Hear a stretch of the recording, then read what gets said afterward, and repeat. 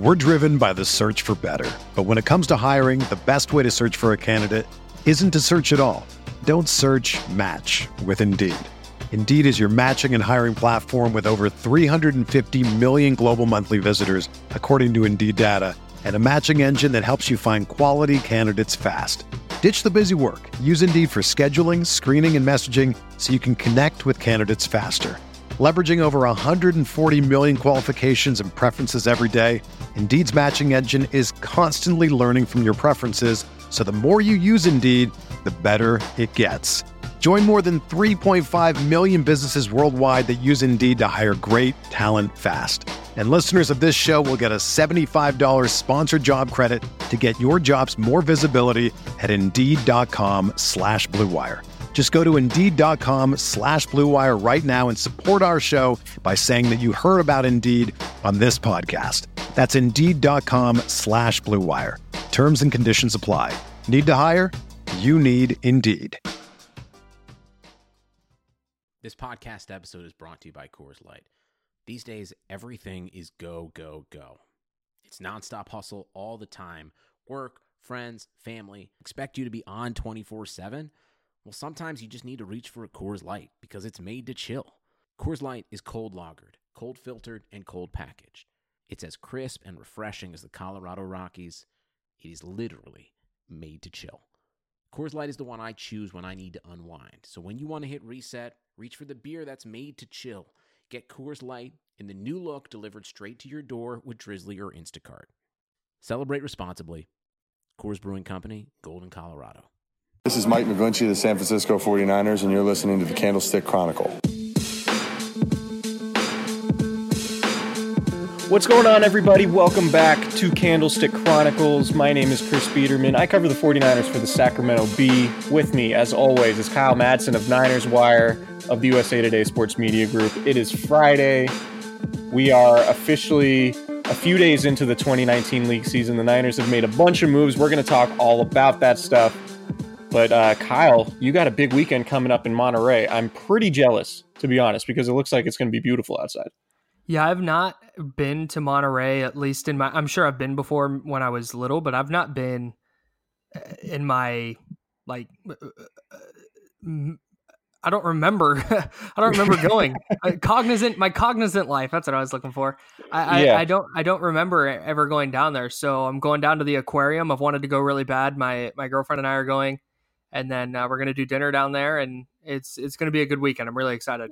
The aquarium's awesome. The otters are awesome. The deep sea stuff is really cool. Yeah, I'm really excited for that. The aquarium is a really fun time. But we're going to talk about some other big fish that the 49ers have acquired. You like that? Oh, Is that that's good? Beautiful. All right, good. Gorgeous. So on Thursday, the 49ers officially introduced Quan Alexander and Dee Ford, their biggest additions so far since this week began. It was kind of a crazy day at team headquarters yesterday. We initially thought it was just going to be, kind of a press conference with those two guys. And then we got, some scrums on the side to talk to Alexander and Ford a little bit away from the podium. And then we expected to go back right and call it a day. But then the 49ers kept making additions, and they kept bringing some of their new players into the media workroom, giving us stuff to write about, which was fine. But it was a much longer day than any of us media people anticipated, and we got to meet Jason Verrett. We got to meet Jordan Matthews. We got to meet David Mayo. All these guys, new players to the team. We got to meet Tevin Coleman for the first time, who came in late. It was actually funny, too. We didn't know.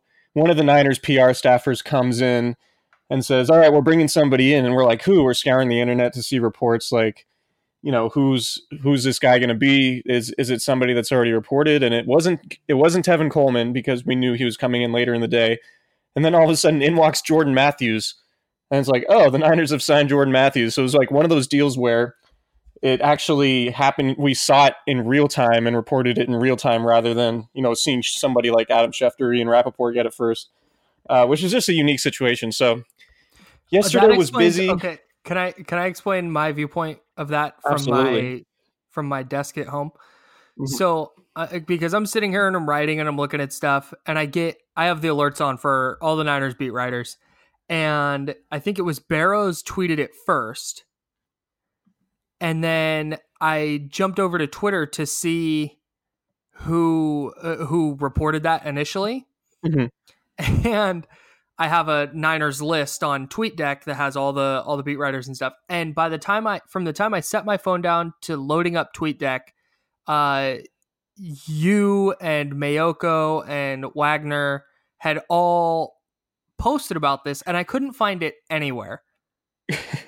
And so to know that you guys all found that out because he just walked into the room is really, really funny. Yeah, it was surprising. It was surprising to say the least, because he wasn't really somebody that had been linked to the 49ers at any point, aside from, obviously, he's Jerry Rice's cousin. So there's been that whole thing that was written about a lot when he first came out in the 2014 draft. Yep. So that's going to be hit on a bunch over these next few months. I didn't write about it because I wrote 3 other stories yesterday, but yeah, I mean, takeaways from the press conference. I think, the 49ers, it's pretty simple when it comes to Dee Ford and Quan Alexander, right? The 49ers want to improve on takeaways. They were dead last in the NFL. So they set an NFL record in futility with just 7 takeaways and 2 interceptions. So they get Dee Ford, who created more turnover-worthy plays than any other player in the NFL last season with the Chiefs. And obviously, you would think, I mean, logic says that that's a good fit for them, and they need an edge rusher, and he gives them exactly what they've been missing in terms of somebody who can pressure the quarterback and force some bad decisions. And Kyle Shanahan said it pretty distinctly. I'm looking for the quote. Talk while I find this quote. Yeah, he mentioned. Oh, okay, I found it. He mentioned how speed and violence affect a quarterback and make people do stupid things before they want to. Both of these guys have a lot of speed, and they both play very violent. So, yeah, I mean, that's basically the gist of it. I don't think these aren't really eyebrow-raising additions in the standpoint of like, oh, the Niners are really shaking things up. It's pretty straightforward. It's like they needed somebody off the edge to force turnovers. They got somebody off the edge, presumably to force turnovers. The Quan Alexander discussion is interesting because it was so much money on the surface. That 4-year, $54 million deal was at the time before C.J. Mosley signed his contract with the Jets. It gave him $17 million a season. Alexander's deal was the biggest in the NFL for an inside linebacker. And so you think the sticker shock is, oh, that's an enormous contract. And then the details come out. Well, after next season, there's only $3 million in fully guaranteed money on that deal. And essentially that allows the 49ers to, restructure the contract after the season. They could essentially move on from him with no cost. After giving him $14 million in guarantees for 2019, the question becomes, coming off that ACL tear suffered in October, when is he going to be ready and how effective is he going to be? And I would assume that he's not going to be 100% of the same player he was before the injury next year. We might not see that type of player until 2020 when the 49ers have a financial decision to make. Are they going to pick up the entirety of his base salary and pay that in 2020 if he's not going to be that player? And I think it's sort of Parag Marathe, their chief salary cap contract guy, does this a lot. It's basically a year-to-year contract. So it's Alexander fills a need for them, but we just don't know how effective it's going to be and at what cost he's going to come at over these next few seasons. Yeah, and I think they'll be able to see this year where he's at. Is he going to, even if he's not back to his full capacity athletically, how does he fit in the defense? How does he play alongside Fred Warner? Does it look like he'll get back to that point? How's he feeling? I think there's a lot of things that they'll be able to suss out over training camp and then the 17-week season to decide whether they want to keep him going into next year. So I think they'll be able to glean plenty from what they see once the games start. But right now, it's a huge question mark because maybe he comes back and he's at his full athletic ability and he slides in seamlessly and everything works out. but there's also a scenario where he's just not the same guy, and suddenly his fit in the defense, that speed and violence that Kyle Shanahan talked about, isn't there. So it, like you mentioned, it gives them an out after 1 year. His contract does, and if it's the case that they have to cut him next year, then they do so for relatively cheap, and you can say the experiment didn't work and they have a need at will linebacker, or he comes back and he's an excellent player who fits really well, and suddenly the contract doesn't look so bad. Yeah, a lot was made of his missed tackles, and rightfully so. I mean, it's an important aspect of playing linebacker, obviously being able to chase down ball carriers and make tackles. The thing is, I would caution people not to overreact to some of those missed tackle metrics. I think Pro Football Focus said he missed 18% of his tackles over a 3-year span, I think, which was second worst among inside linebackers from 2015 to 2018 or something like that. I'd have to go back and look for the exact stats from Pro Football Focus, but I mean, when you're fast and you're chasing down a lot of fast players and you're playing in space, you're going to be more prone to missing tackles. That's just what happens. A lot of players wouldn't get to even have the opportunity to make some of those tackles that Alexander is in position to make because Alexander is a little bit faster. So right. I wouldn't read too much into that. And just because Robert Saleh, linebackers, that's his inherent position. He came from Jacksonville, where he's a linebackers coach, where he's worked with Telvin Smith. And obviously all of those guys who have proven to be really, really good linebackers.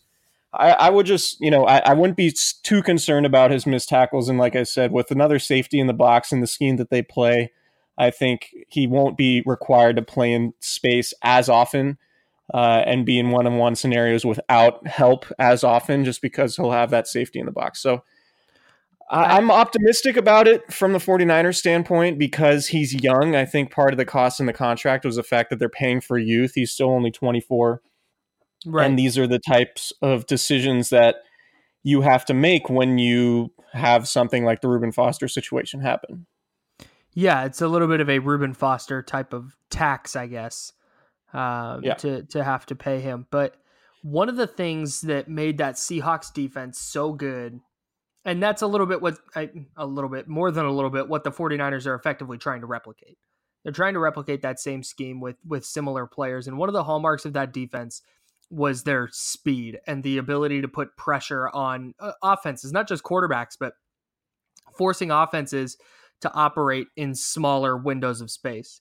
And a player like Alexander and a player like Dee Ford, who we haven't really even talked about yet, are the type of players who can do that and can turn the defense into something closer to what the Seahawks had in the early part of this decade. Not saying the Niners are going to be a top 5 defense this year, but you see the direction they're going. You see what the plan is, which is better than some teams can say when it comes to building their team. So maybe it doesn't work, but you see the direction they're going and see what they're trying to do.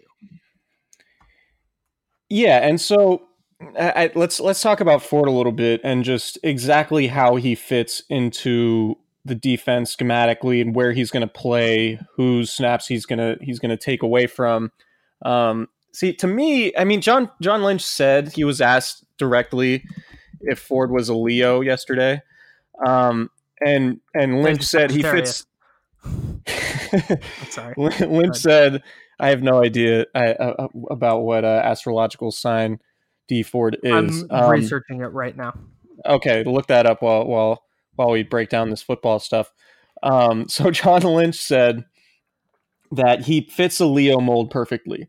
And something that I've been told from players, which I think that hasn't really been talked about enough, is that Leo and Sam, and I mentioned it before, are only positions in the 5-man front base defense, right? The 4-3 over that they run, those guys are all on the line of scrimmage. The Leo and the Sam are basically weak side and strong side positions respectively, and all of that stuff gets thrown out the window when you go to 4-down sub. There's only 2 defensive ends, 2 defensive tackles. They don't switch sides based on the strength of the formation. That only happens in base downs. So Leo and Sam only matter in base downs, not sub packages. Right. I think the 49ers brought Ford in specifically to play defensive end on either side in sub packages. And one of the things we were talking about with some of the other beat writers yesterday was, well, you're giving this guy, he's your highest paid defensive player. He's making $17.5 million a year. He got $87.5 million over 5 years. Why would you pay somebody that much if he's not going to be a 3-down player? I mean, for me, you pay Dee Ford to rush the quarterback, and he's going to be doing that. The Niners are going to be doing that the most in sub packages, obviously. The money downs, second and third down, those are the most important downs of the game, typically. So I don't know that, whether if he actually is going to be a Leo. See, if the Niners draft Nick Bosa second overall, Nick Bosa is going to be the Leo. If they don't draft Nick Bosa, maybe they draft Quinnen Williams. I still think Solomon Thomas is going to be a Leo because he's a good edge defender against the run in those packages. Sure. So I don't think fans should necessarily be shocked if they find out that Dee Ford is a 2-down player and somebody who plays, no more than 65% of the snaps. And he actually played more snaps last year. I was surprised to find this out, but he played more snaps last year than DeForest Buckner. He played over 1,000 snaps and was an every down player for the Chiefs, but they ran a 3-4, and he was a natural outside linebacker in a 3-4, but he's never been particularly good against the run. So if I'm building this defense and scheming it up, which, I've never been a coach, so I can't say this with any real authority, but if Solomon Thomas and Eric Armstead are on my team, who are typically two pretty good edge defenders when it comes to defending the run, I would simply I would use Ford only in sub packages and allow those other guys to play against the run. That way you're maximizing him, you're keeping him fresh, and you're not going to allow him to get exposed in the running game.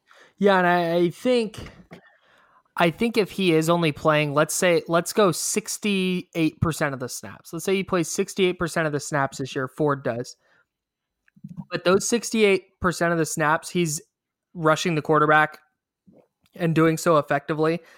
I think that matters less than if he was playing 68% of the snaps and, comes up with 4 sacks this season. Then I think there's going to be a larger focus on his amount of playing time. But in a 2-minute situation at the end of the game where a team is going to be passing, Ford's going to be on the field with a chance to impact the game. And that's something that Kyle Shanahan said he wants closers, and Ford is in a position to be that on this roster. Right. And he's going to be at the end of a game. If you're not playing him as many snaps, he's going to save energy, presumably be more explosive at the end of those games if he's not playing, 90% of the snaps. So DeForest Buckner led the defensive line last season, playing 852 snaps. That was 79% of the total. Second among the defensive line was Solomon Thomas, who played 60%. Eric Armstead was third. He played 57%. So I think the 49ers they've had a heavy rotation along the defensive line. If your second most used defensive lineman is only playing 60% of the snaps, and I would imagine that, Dee Ford would probably be north of that. I'm assuming it's going to be around 65 to 70%. And he's going to be used, I would, if he plays 90% of sub package snaps, which probably ends up being, 65, 70% overall, I think that would make sense. They're in sub packages way more than they're in their base defense. Yeah, they're in sub packages about 70% of the time. Okay. So Cassius Marsh played, he was, their sub package, edge rushing specialist last year. He played 52% of the defensive snaps. Ronald Blair played 50% of the defensive snaps. So I just think that's where you're going to see Ford get his playing time, replacing Marsh and Blair on the edges, and maybe seeing, he won't be an every down player, but I don't think that necessarily matters because you're not paying him to stop the run because that's not his skill set. I think you're paying him to rush the passer, and to get the most out of him, it's probably better that you don't require him to take on all those running plays. Because he's only 252 pounds. He's not Solomon Thomas, who's 275, right, or Eric Armstead, who's 295 on the edges. Those guys are better built to take on the run. And the 49ers run defense has been pretty good. So I don't know if I would really go into fixing that. unless all of a sudden teams are passing a ton out of their base personnel. And then maybe you think about making those adjustments as time goes on. But for now, I wouldn't really mess with that too much. Do you think that Ford, and we can just do this real quick, do you think Ford can play Sam linebacker in the base defense? Yeah, because I think he could, but I don't know if they feel this need, like, hey, we need to have this guy on the field for 85% of the defensive snaps. Can they justify putting him at Sam for those handful of snaps per game? I think they could, but it wouldn't surprise me if there was another player who was better at Sam. And Sam is the 49ers have proven over the last couple of years that Sam is not an overly important position in terms of what they do. Their best Sam linebacker in 2017, they traded away to the Lions, Eli Harold, before last season, and basically just went with Mark Nzacha and Malcolm Smith, neither of which are game-changing type players, but the Niners didn't, they wanted somebody who could excel in coverage and maybe give a little bit of help off the edge in terms of run support. But I don't think that that's necessarily a premium position. And then I think somebody could probably do it better than Ford, just from a standpoint of setting the edge against the run. And basically, I mean, the job is to set the edge and force runners back inside to where all the tacklers are. Get back inside to, where the nose tackle is, to where the linebackers are, to where DeForest Buckner is, to make those plays. It's not necessarily to, stop the running game. And if Dee Ford is playing on his heels and they're running right at him, I don't think you're doing him any favors. And then all of a sudden, if you're using him and he gets exposed there, then it's like, all right, you paid $17.5 million for this guy and he's not good against the run. What are you doing? When you could just play someone else there, not worry about exposing him, and then let him do what he does best, which is get after the quarterback. That makes sense. Hey, would you say that Dee Ford's pretty talented? I would. Would you say that his position is unfound? Sure. What are you getting at?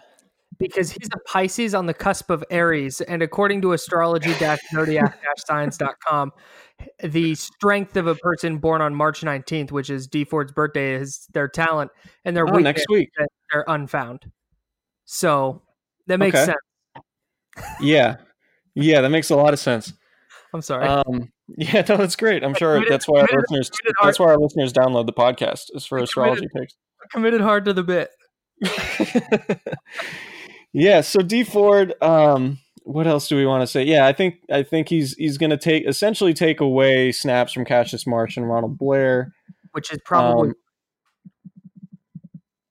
probably a good thing, right? Yeah, I think so.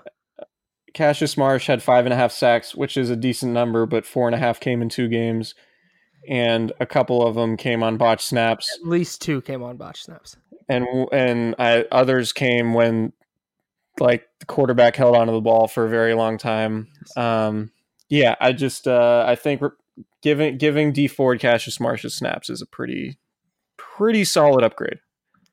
And I think last thing for me on this, they needed to go get an edge rusher that they know can sack the quarterback in the NFL, and Dee Ford did that 13 times last year.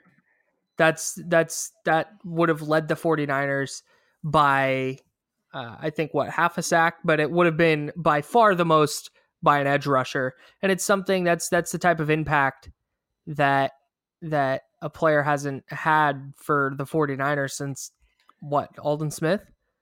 Yeah. He gets sacks, he forces turnovers. Those are 2 things that the 49ers defense desperately needed. And you have to, whether you agree that Dee Ford was the guy they should have gone and gotten or not, the Niners think it is, and they took a big swing to go get him. So good on them for identifying their biggest weakness and taking a giant step toward fixing it. Yeah, and I think you maximize Dee Ford by getting another edge player to play across from him, because then you are really, if you get an elite player on the other side, like Justin Houston was last year for the Chiefs, for an example, it sort of just brings everything together, right? Because when you have one elite edge rusher, you can slide protections, or you could have a linebacker into chip, or you could have a running back on his side to double team or whatever. And then teams generally, don't have a ton of problems blocking your front four. But if you have another elite guy on the other side who can win one-on-one matchups, then you have to force offensive coordinators to pick and choose who they're going to block and who they're going to double. And you can't double two guys consistently on the edge because you only have 5 eligible receivers, and you're gonna lose 2 of those, and then you become a lot easier to cover in terms of the passing game and running routes and all that. Right. So I think one of the reasons why Dee Ford was so successful last year is because he had Justin Houston on the other side, who was really good. He had Chris Jones on the inside, who was really good, and obviously DeForest Buckner I think DeForest Buckner is a more talented player than Chris Jones, but Chris Jones had a better season last year in part because of his surroundings with Dee Ford and Justin Houston on the outside. If the Niners can get Nick Bosa and he can be a double-digit sack guy, then you're really talking about 3 elite pass rushers, and you could find yourself in the top 5 in sacks.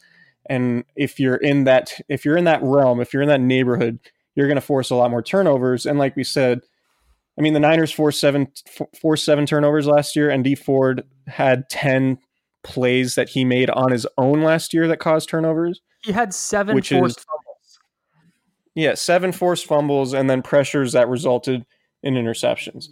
That next-gen stat, NFL next-gen stat that we keep referencing, it's a big one. But, I think, from that standpoint, it's a no-brainer addition, but there are questions. He was really good in a contract year. He did have back surgery in 2017, which is not ideal, but he came back to play over 1,000 snaps and seems healthy, and he's still in his prime, which I think is important. You're not getting a guy who hasn't developed yet or getting somebody on the back end of his prime. Dee Ford's 28 next week, and that's good news for the 49ers. I agree. I don't have anything to add. Okay, well, I have an announcement to make, Kyle. Oh, really? Okay. Is it another Niners signing by the 49ers? No, not a signing by the 49ers, but Blue Wire, the network that hosts this podcast, is teaming up with Harry's to make sure our listeners are shaving comfortably. Go to harrys.com/Blue Wire to save $10 on a value trial set, which includes a 5-blade razor with a lubricating strip and trimmer blade, rich lathering shave gel, and a travel blade cover. Get all of that for just $3 shipped right to your door. Enough with the cheap razors. It's totally worth trying Harry's. Harry's has fixed shaving by combining simple, clean design with quality and durable blades at a fair price. Harry's founders were tired of paying for razors that were overpriced and overdesigned.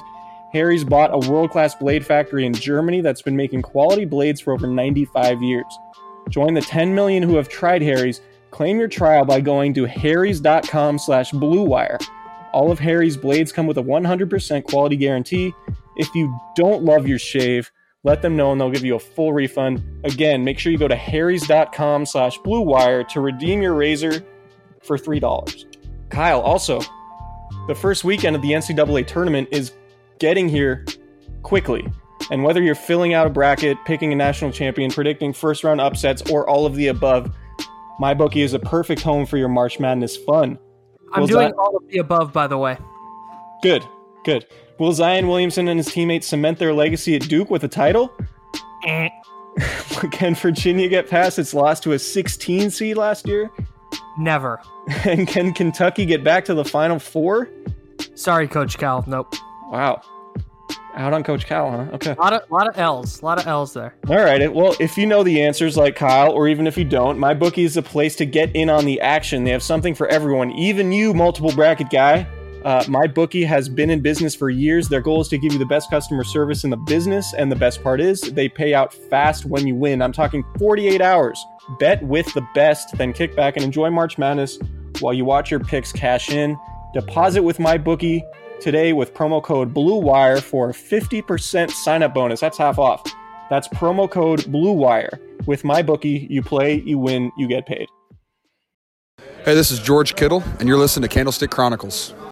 So introducing Dee Ford and Quan Alexander, like we said, weren't the only things that happened yesterday. The 49ers brought in Tevin Coleman, the running back from the Atlanta Falcons. We had a brief introduction late yesterday in the media workroom. 2 years, $10 million, $5 million a year. I sort of thought that he would get a lot more than that, right?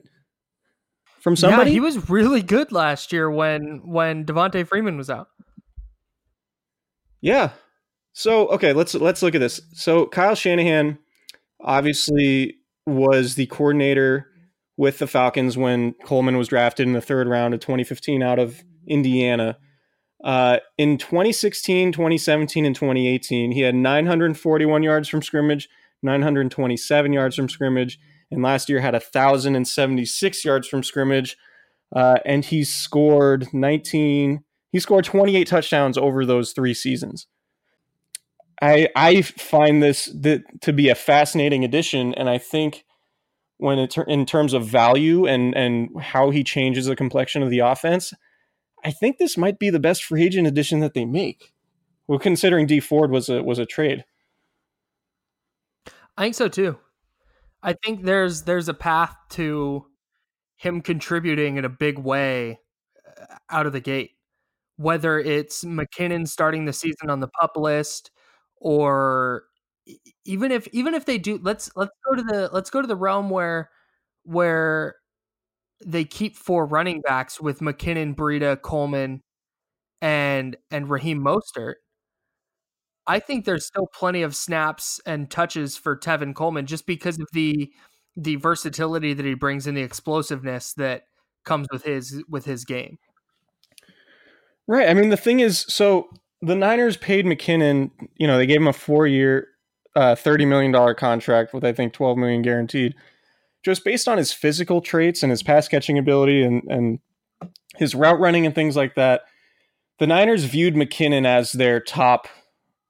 He was going to be the fulcrum of the offense, really, both the passing game or both the running game and the passing game, because, obviously play action is such a big part of what Kyle Shanahan likes to do.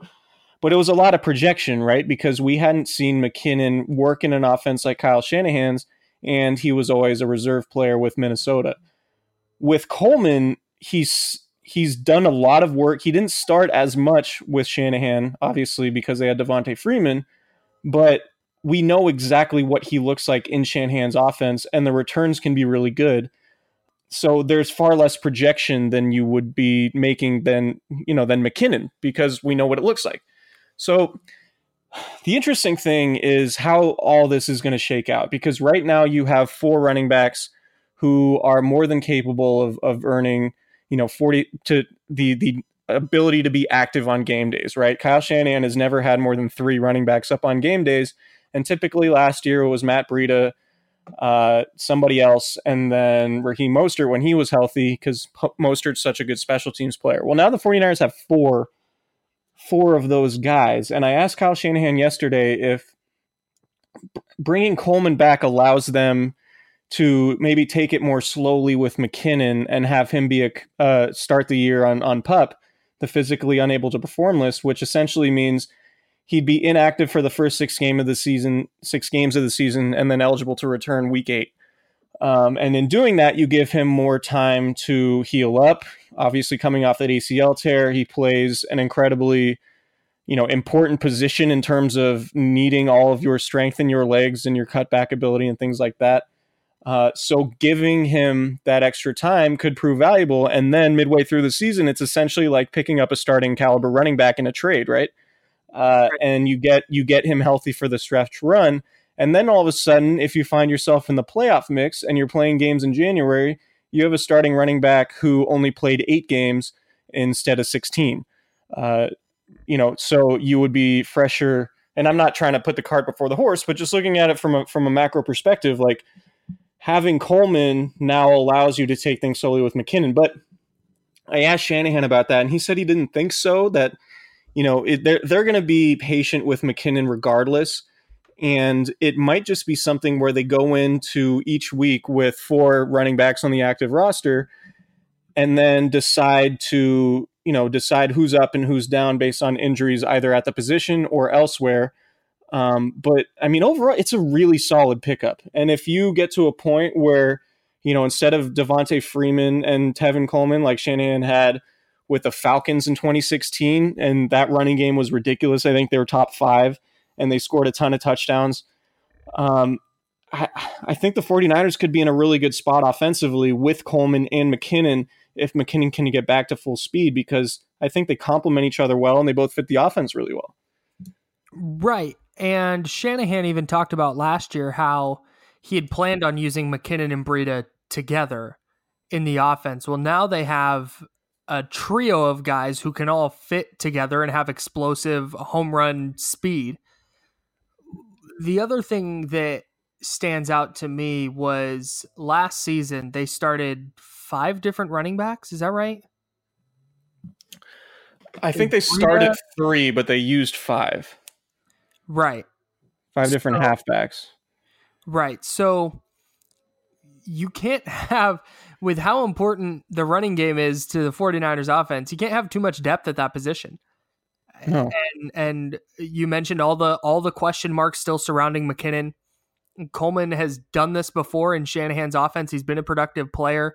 Matt Breida was banged up all of last season.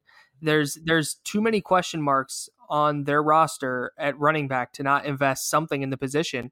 And I think they got a really productive player for not a lot of money. And now they don't have to use a draft pick on one like they were probably going to. So this was, I am in agreement that agreement. I am in agreement that Coleman is their best. I talk good. Coleman is their best signing. Yeah, I think it's a more affordable addition than Quan Alexander. I'm looking at the 2016 Falcons team right now. Devonta Freeman scored 13 touchdowns, 11 on the ground, two through the air. Tevin Coleman had 8 rushing touchdowns and 3 receiving touchdowns. Those two guys combined for 24 touchdowns. I mean, the Niners, I think I need to go back and look, but George Kittle had 5 touchdown catches. Same with Dante Pettis. And I think Matt Breida had 5 touchdowns total. I need to go back and look. Touchdowns. 3 rushing, 2 receiving.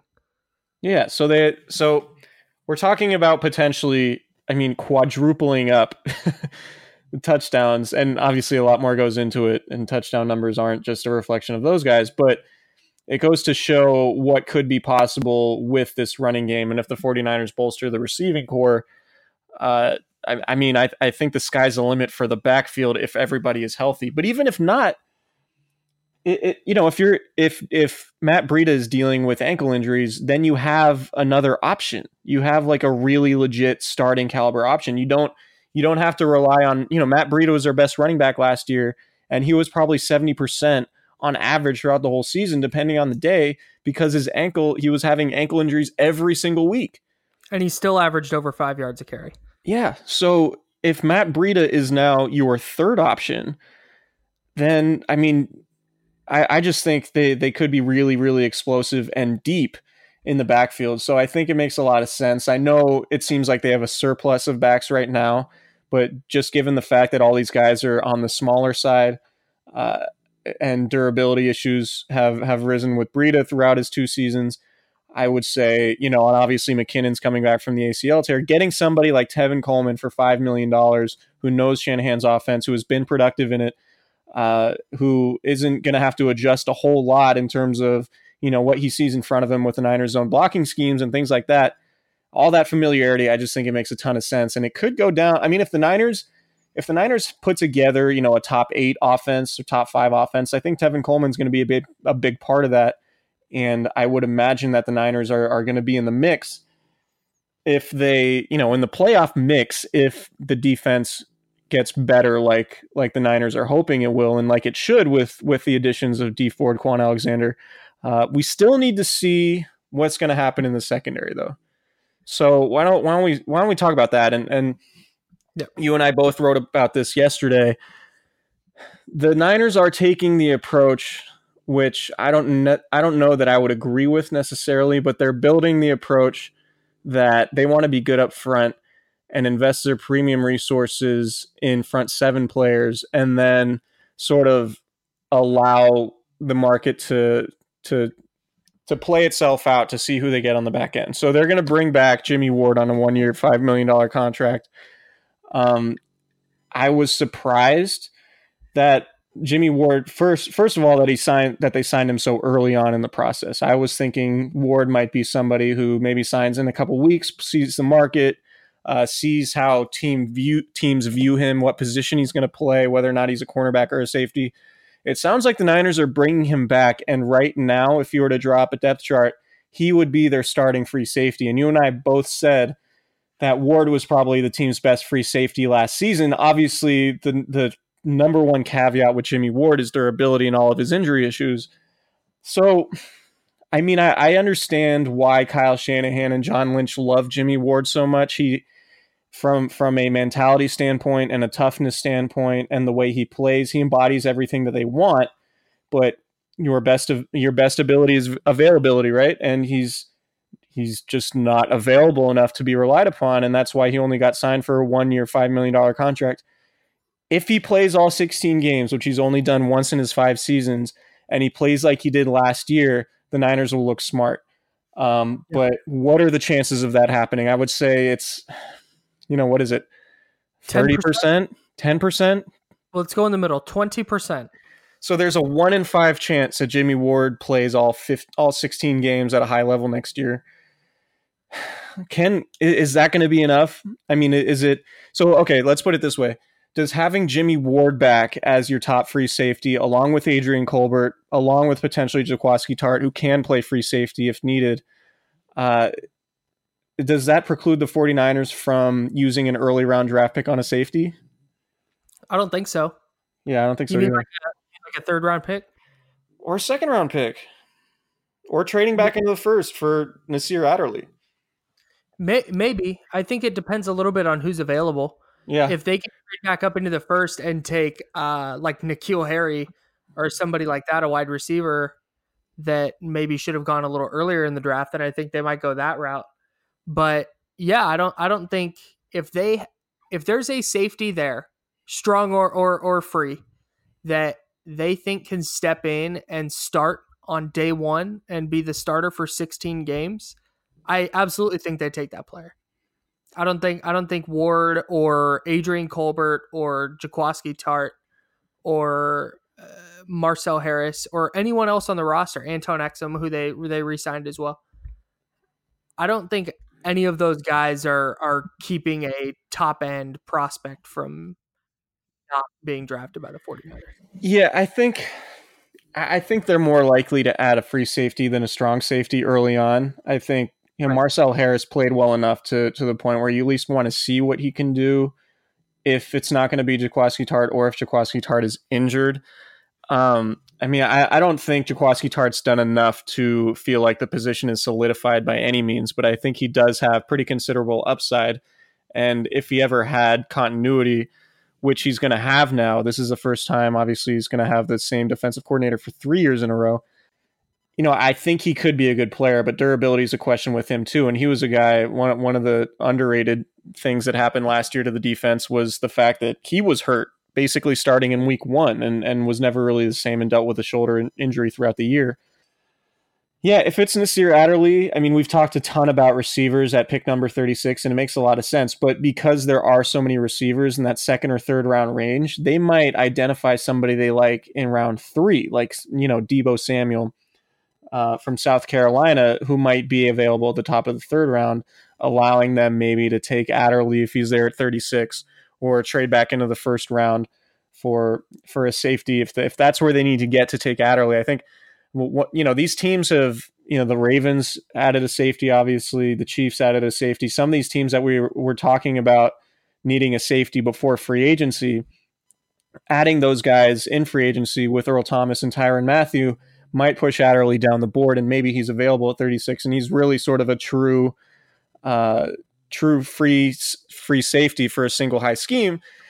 And the approach of, well, we're gonna run it back with Jimmy Ward and Adrian Colbert at free safety sort of signals to me that the 49ers might have somebody they're going to target in the draft. And to me, I mean, if you're looking at somebody to compete to start right away, and admittedly, I haven't taken the full deep dive on the free safety class yet, but I think Adderley, who's someone they got to know a little bit at the Senior Bowl, would make a lot of sense to target if you're not going to bring in a premier free agent like Earl Thomas, who, I mean, that contract, there was a lot of talk about Thomas's market softening, and he was going to sign a 2-year deal worth $30 million. And at that standpoint, I thought the 49ers would be all over that, but he ended up getting 4 years, $55 million with $32 million guaranteed and a $20 million signing bonus, which is really the big number because the signing bonus is what's spread out over the 4 years of the deal.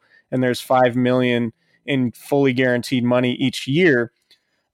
I mean, yeah, the 49ers getting Earl Thomas would have been a really, really good addition. But at 4 years, 55 with $32 million guaranteed and that $20 million signing bonus, it's just not a contract that I feel like they would give out to a 30-year-old. And I'm very curious to see. Earl Thomas is a great player, and he obviously would have been a fantastic addition for San Francisco for all the reasons that we've been talking about for weeks. But just like, man, if he's at the third year of that deal, when, he's scheduled to make, let me pull it up, he's scheduled to make $11 million and have a $16 million cap hit. Like, if he's not playing at an elite level, they're not going to have a ton of flexibility when it comes to that contract. And yeah, there's an out after that third season, but just given the structure of it, which is the exact opposite of sort of Quan Alexander's structure, which gives the 49ers a ton of flexibility, I don't know that the Ravens are going to love that deal, 3 years from now. And obviously you get Earl Thomas because your window is open now and you want to compete now. And I totally get that. Right. But I don't know if that deal, the way it's constructed with Baltimore, would have been palatable for the 49ers, who eventually are going to have a lot of big contracts to give out when you're talking about DeForest Buckner, George Kittle, and guys like that. Yeah, and I think the Niners know that their window is not probably open right now. They might push it open this year if some things go their way, but I don't think Earl Thomas was going to open their window that much wider to compete this year. I think they'll be in the playoff hunt, but I don't think they're going to be contenders in the NFC West. And it's been pretty clear that their MO is trying to push some of the older players out to make room for younger players. I think that's at a lot of positions. Even Jordan Matthews is 26. Dee Ford is about to turn 28. Quan Alexander is 24. Like all these additions, Jason Verrett, I think, is 27. He's in his mid to late 20s. So Jason Verrett is 27. So it's really clear that their MO is to not give big contracts to a 30-year-old. I was an advocate for the signing, but I can see why they didn't do it because the importance. I have a couple points to make here. So let me see if I can talk my way through this. Okay. It's really obvious, I think, if you look at some of the best defenses in the league, how important the safety position is. Right. The Patriots had really good safety play last year. You look at what Derwin James did for the Chargers in their defense. You look at Eric Weddle, who was with the Ravens and is now with the Chargers. You look at Earl Thomas and the impact that he had on the Seahawks, both in their heyday and even in the last couple of years. Mm-hmm. When he went down a couple of years ago, the Seahawks defense fell apart. Right. Then you look at the Bears defense this year. I know there's all the talk about Khalil Mack, but Eddie Jackson, the second-year safety out of Alabama, was dynamite. And Adrian Amos was really good. Right, Adrian Amos was fantastic. And the Packers trying to build their defense went after Adrian Amos. The Bears replaced him with Clinton Dix, another really fine player. So safety play is super important. And with the 49ers, I think the way they're looking at this is they're not going to invest in that position until they know the players they have there are bad. We've never seen this iteration of the 49ers defense with Tavarius Moore and all the safeties we just talked about. Tavarius Moore, Akello Witherspoon, K'Wan Williams, DJ Reed. We've never seen these guys with a pass rush that was worth a damn. And I think the 49ers, you mentioned, in fact, I believe you wrote this exact thing. The Niners aren't investing in their secondary until they see what kind of impact their front seven can have. Sure. I think one point, something that they probably learned from, right? 2017, their free agent class, they invest in older veterans, and it was Earl Mitchell and Pierre Garçon and Malcolm Smith. Earl Mitchell was probably the best of that group, and they're letting him go, largely because it doesn't make sense to pay a nose tackle what he would have gotten paid when you have somebody like DJ Jones. But the point being, I think they might be hesitant to pay top dollar for a 30-year-old coming off an injury after what they experienced with Pierre Garçon and Malcolm Smith. And obviously they're bringing Malcolm Smith back, but I think they cut his cap number in half to play Sam linebacker, and he's not going to be all that important. But overall, you look at that free agent class and the aging veterans that signed, you could see the 49ers saying, all right, Earl Thomas broke his leg last year. He's going to be 30. How much money do we want to give him in the third year of that contract? And I think it's a smart move for Thomas, obviously, to take the most money available. And I just don't, based on what I know about the way the 49ers do their contracts and the contracts they like to give out, I think the difference, if the 49ers were in fact in on Thomas, and there's been no indication that they were serious bidders, but that doesn't mean that they weren't. But I don't think the 49ers were willing to, offer Thomas that type of money in the third and fourth year of that contract, because they like, when it comes to older guys like that, they like to be able to get out after 2 years with very few financial ramifications. And that's not the deal that Thomas got.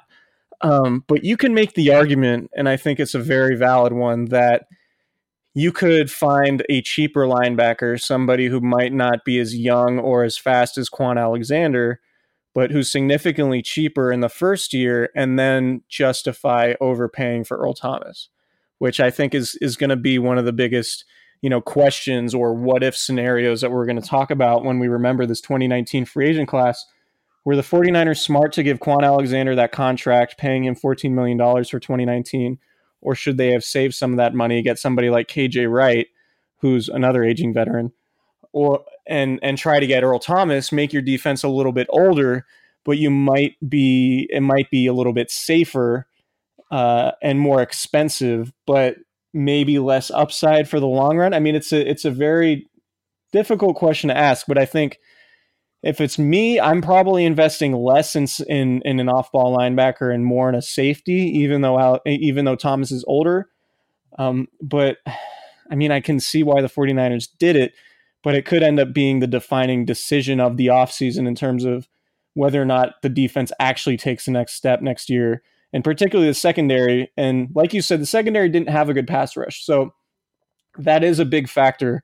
But the secondary also didn't play particularly well when, I mean, the secondary shouldn't go into this season with much credibility in terms of completely agree.